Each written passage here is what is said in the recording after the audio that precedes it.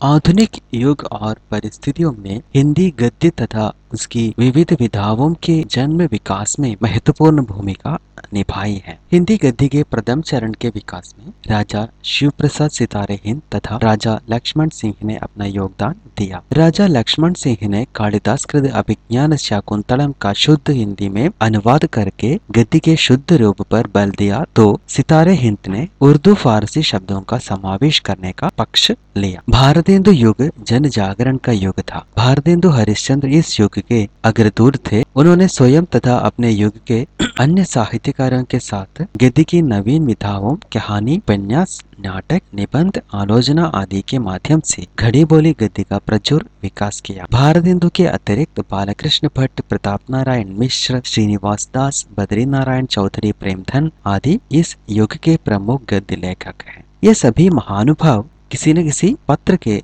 संपादक भी थे। अतः हरिश्चंद्र मैगजीन, हरिश्चंद्र चंद्रिका, कवि वचन सुधा, ब्राह्मण, हिंदी प्रदीप, प्रिय मित्र जैसे ढेर सारे पत्रों ने भी हिंदी गद्य के स्वरूप निर्धारण, परिमार्जन और प्रचार प्रसार में महत्वपूर्ण योगदान दिया। हिंदी गद्य के विकास का दूसरा चरण महावीर प्रसाद द्विवेदी युग के नाम से जाना जाता है। गद्य के सुधार, संस्कार और उसके व्याकरण सम्मत बनने, एक नवीन शैली की गरिमा से युक्त होते लोकप्रिय बनने के पीछे स्वयं महावीर प्रसाद द्विवेदी के अथक प्रयत्नों की कहानी छिपी है। अपने युगीन सुधारवादी आंदोलनों से प्रभावित होकर हिंदी गद्य भी इसी मार्ग पर अग्रसर हुआ। सरस्वती पत्रिका इस दिशा में द्विवेदी जी का एक सशक्त हथियार सिद्ध हुई। स्वयं द्विवेदी जी के साथ मैथिली शरण गुप्त, पूर्ण सिंह, चंद्रधर शर्मा गुलेरी आदि साहित्यकार भी अपने अपने ढंग से गद्य विकास में योग दे रहे थे। कालीन लेखकों में पद्म सिंह शर्मा, श्याम सुंदर दास तथा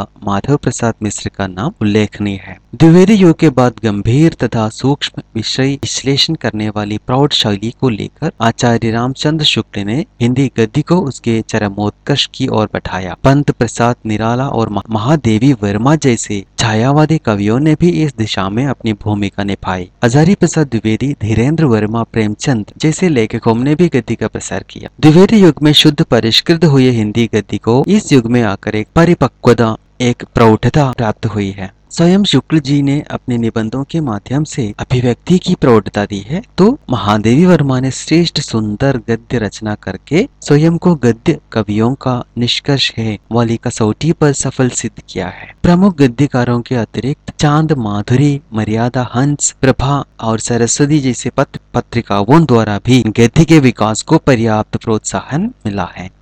वस्तुतः इस युग के गद्य साहित्य का महत्व परिमाण और शैली दोनों दृष्टियों से है। हिंदी गद्य का आधुनिक युग इसके बहुमुखी विकास का युग है। प्रेस तथा प्रसार माध्यमों के आशातीत प्रचार विस्तार के कारण जहां नई नई गद्य विधाओं का प्रचलन हुआ है, वहीं अभिव्यक्ति की नई शैलियों ने भी रूप पाया है। रेडियो, टेलीविजन के अनेक नई विधाओं के साथ रिपोर्टाज, संस्मरण, रेखाचित्र, डायरी, आत्मकथा, जीवनी, लघु कथा और यात्रा वृत्तांत जैसे विभिन्न क्षेत्रों में गद्य का विकास हो रहा है, तो साहित्य के अतिरिक्त ज्ञान विज्ञान के विभिन्न क्षेत्रों में भी हिंदी गद्य का प्रयोग होने लगा है। परिणामतः आज हिंदी गद्य ने अपने रूप, कलेवर और अभिव्यंजना के क्षेत्रों में पर्याप्त विकास कर लिया है। निश्चय ही हिंदी गद्य का भविष्य उज्जवल है और आगे बढ़ते ही रहेंगे।